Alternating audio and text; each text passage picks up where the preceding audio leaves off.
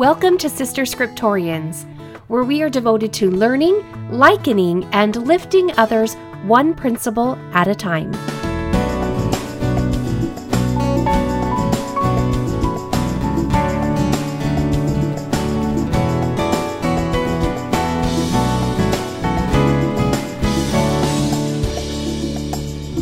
Episode 118, By Degrees.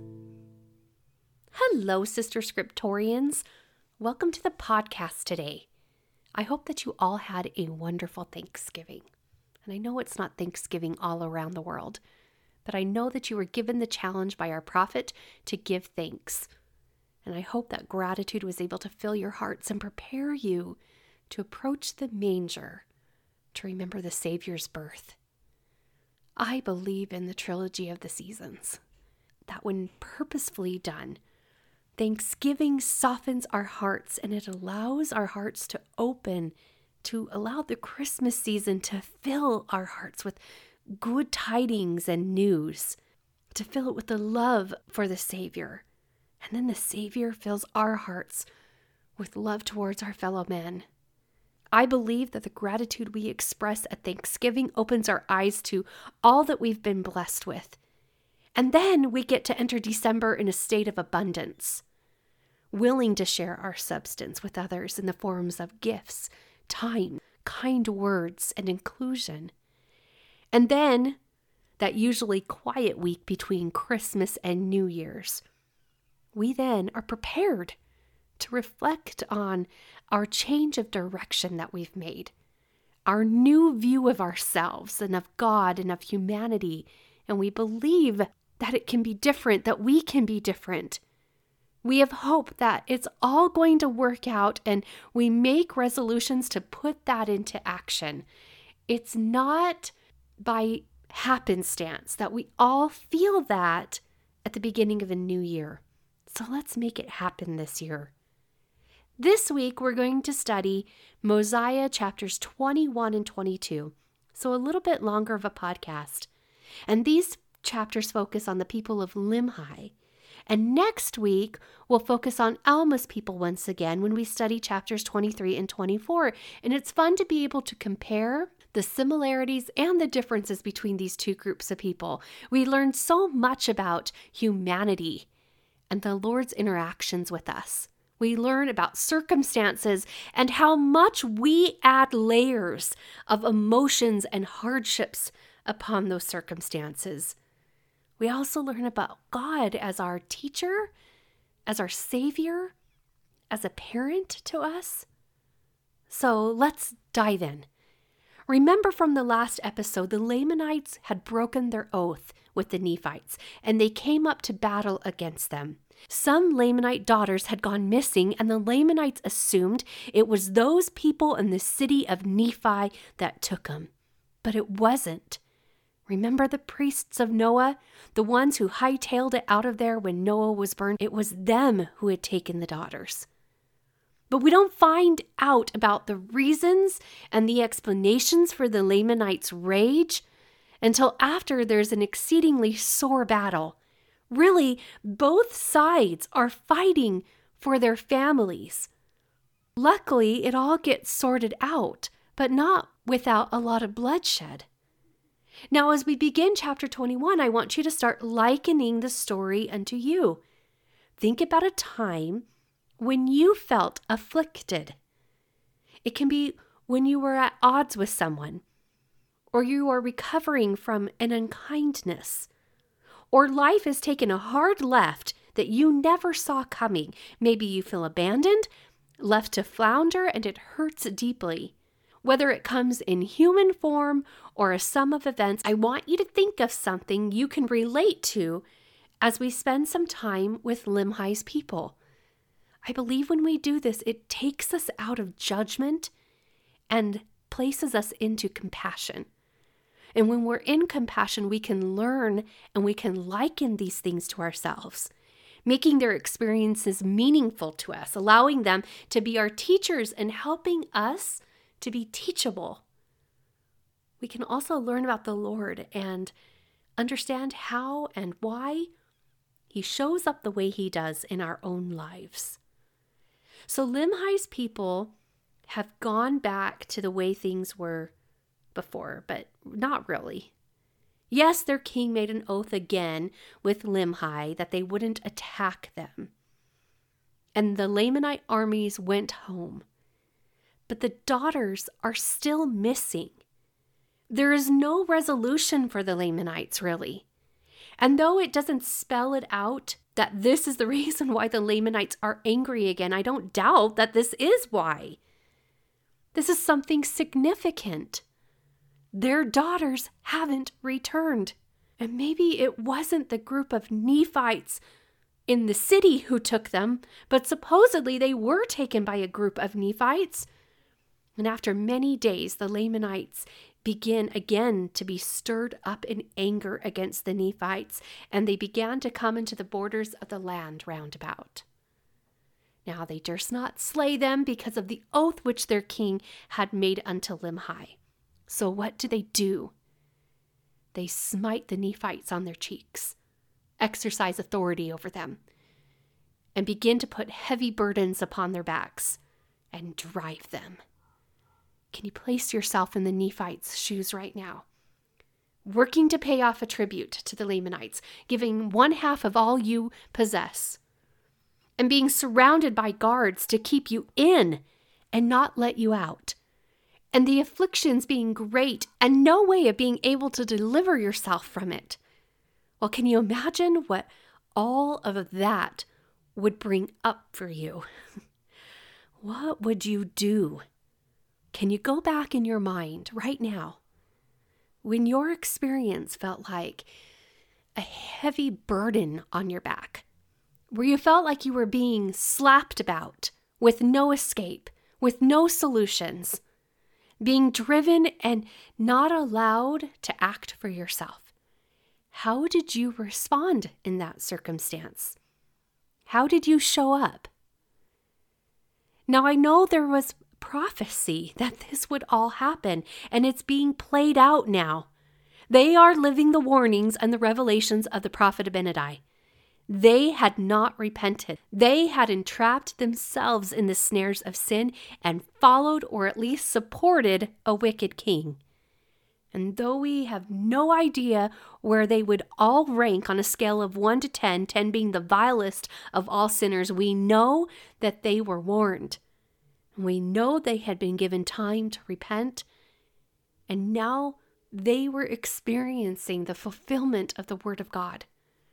So I think while taking all of that into consideration and recognizing that they are operating still on their own strength, and they haven't fully repented yet of their transgressions, I believe that they are making some small steps in the right direction. They have a good king. When they were left to their own devices, they were striving for peace amongst themselves. But when afflicted by their oppressors, who shows up in them?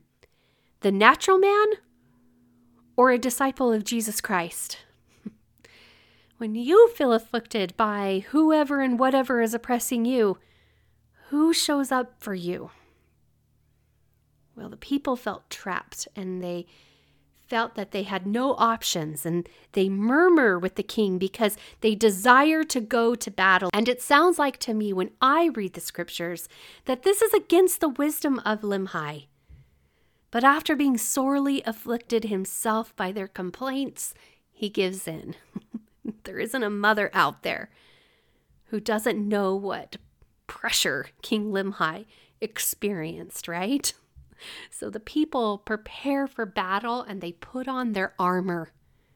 And I want you to imagine under the circumstances when you are imagining yourself putting on your armor to go up against your enemy or your affliction, what is your preparation? If you're going up against them, that means you're taking the fight to them.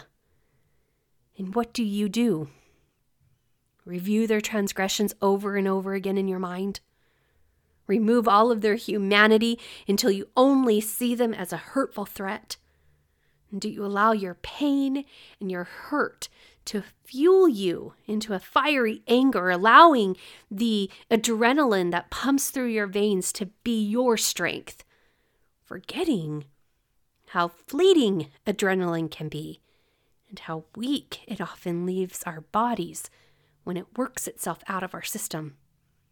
So the Nephites went forth against the Lamanites to drive them out of their lands.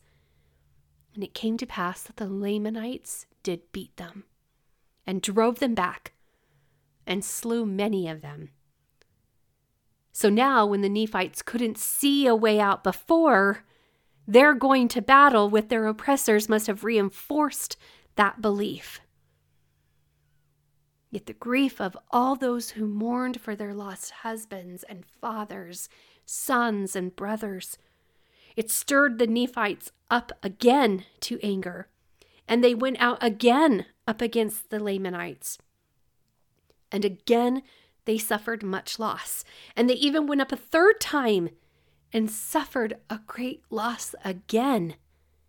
Not once, not twice, but 3 times they experienced defeat and a huge loss of lives. And that isn't including the 2 battles that they had had prior with the Lamanites. King Limhi's people are stricken with grief. There's no way, on their own merits, with their own strength and skill, that they could rise up and remove this affliction of bondage from being imposed upon them.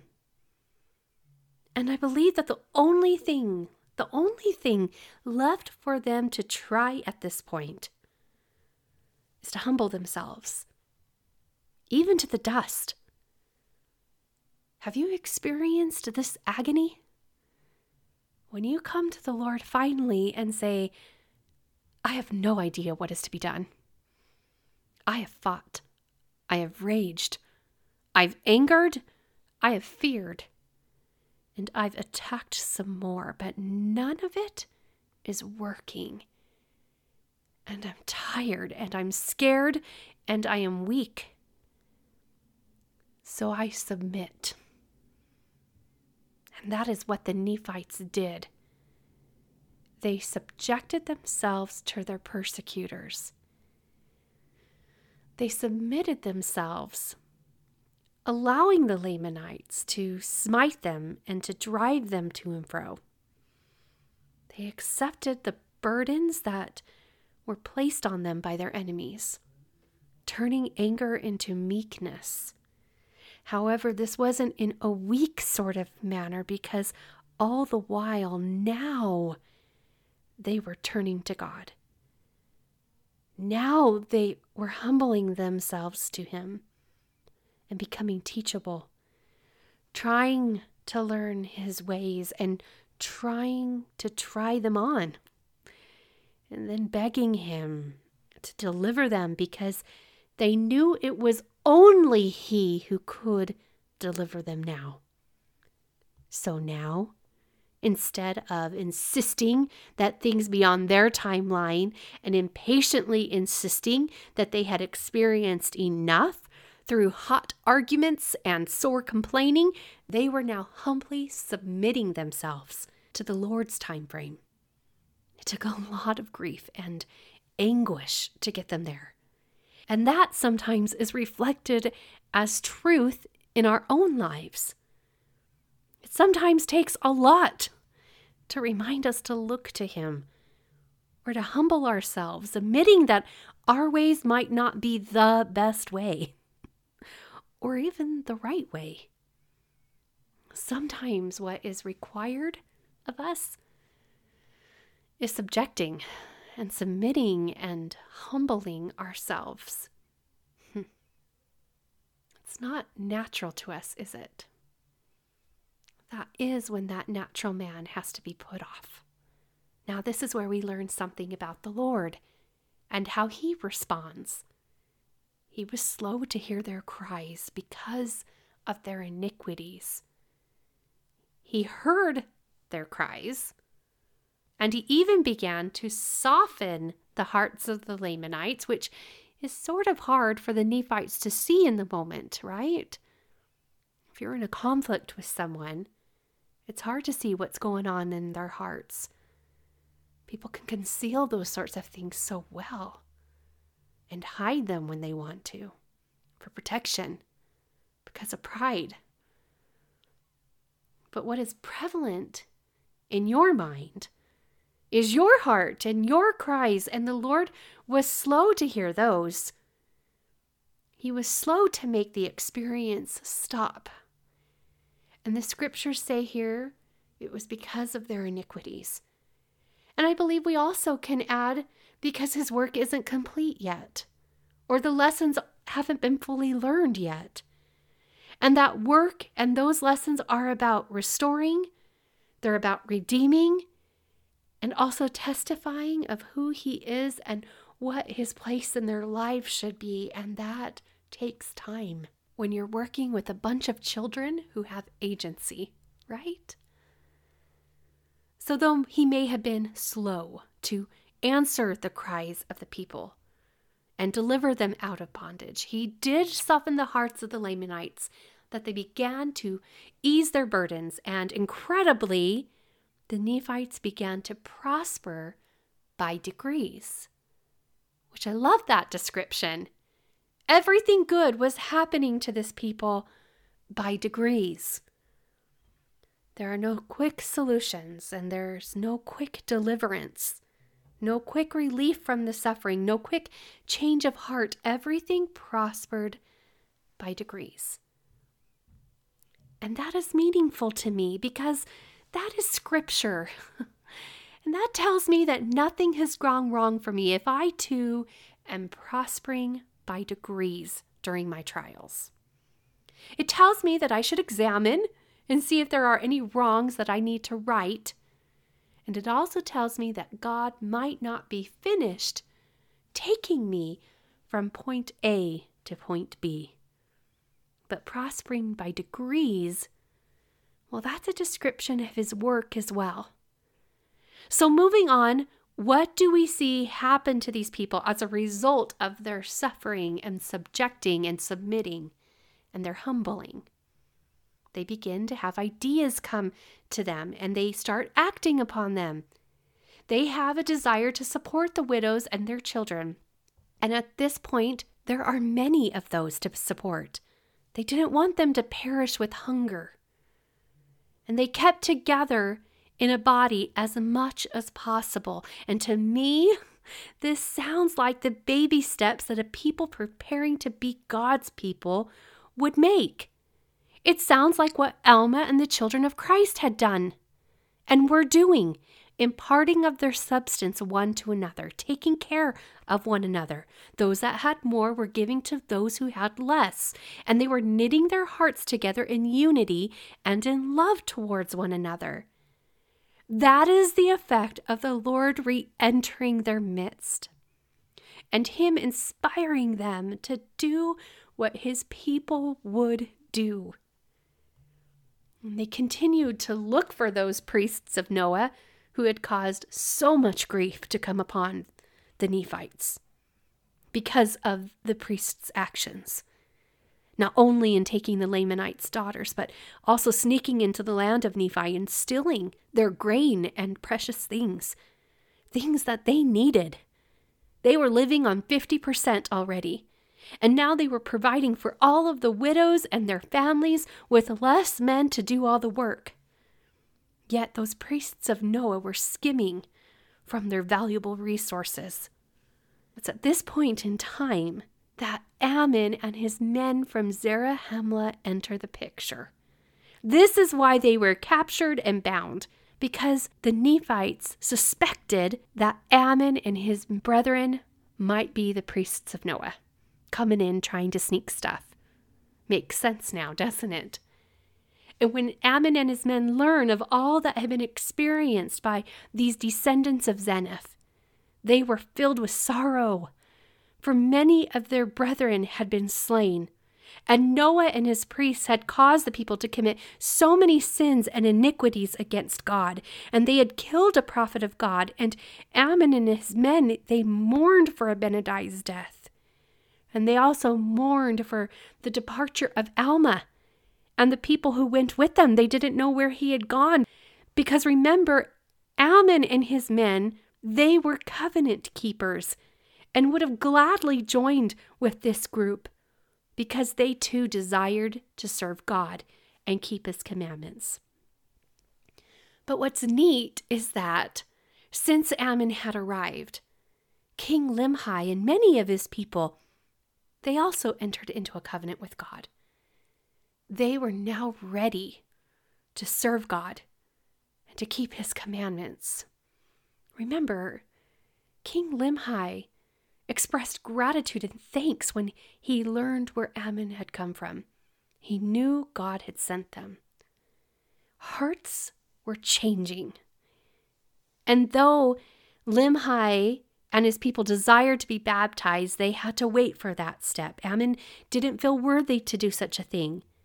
And so again, the people spiritually prospered by degrees, preparing their hearts by purifying their desires and then waiting upon the Spirit of the Lord to open up an opportunity for them to be baptized and to be delivered out of bondage.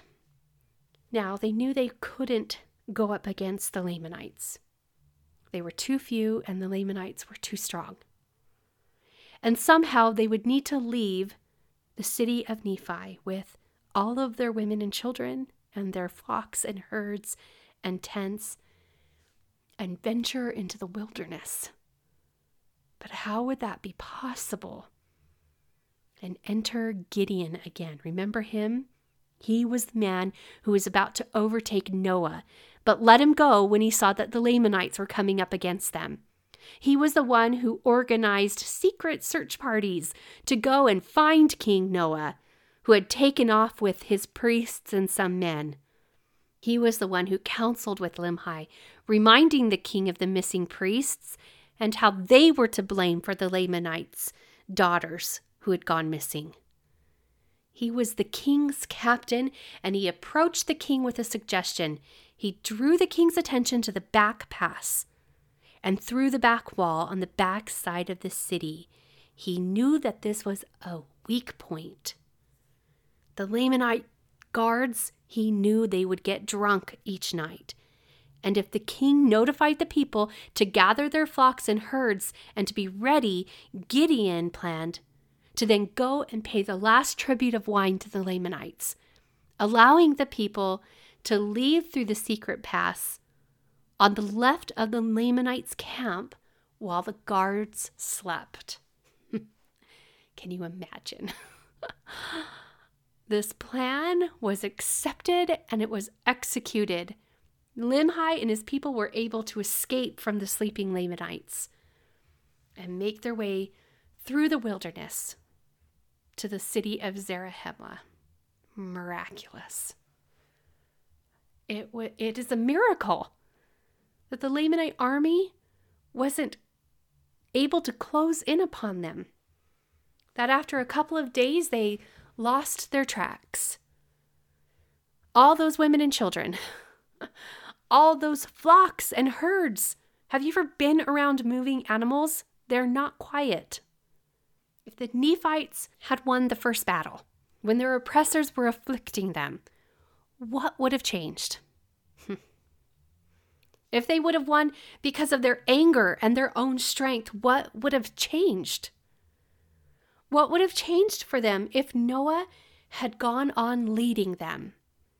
Or if Noah had passed away and another took his stead? We don't know that it would have been Limhi. We don't know if the people ever would have recovered spiritually. And why did the Lord see fit to take this people and bring them back unto him through all this lengthy process of grief and turmoil? He didn't give up on them. He kept his covenant to them even when they had forgotten theirs. In your experience, what do you need to learn? What purpose is this affliction in the middle of performing? And by how many degrees are you already down the path? Think about it. Why has victory been withheld from you? What is left to change in your heart? What lessons are left undone? And what miracle is waiting for you that requires some submission just for a time? I encourage you to ask Him. Sister Scriptorians, if you haven't signed up to receive the Sister Scriptorian Ponder Prompts for this episode and several of the past episodes, also along with the Let God Prevail series, I encourage you to go to sisterscriptorians.com and sign up today. Also, I would love to hear your experience that has been on your heart today. Email me and share it with me. I'd love to connect with you.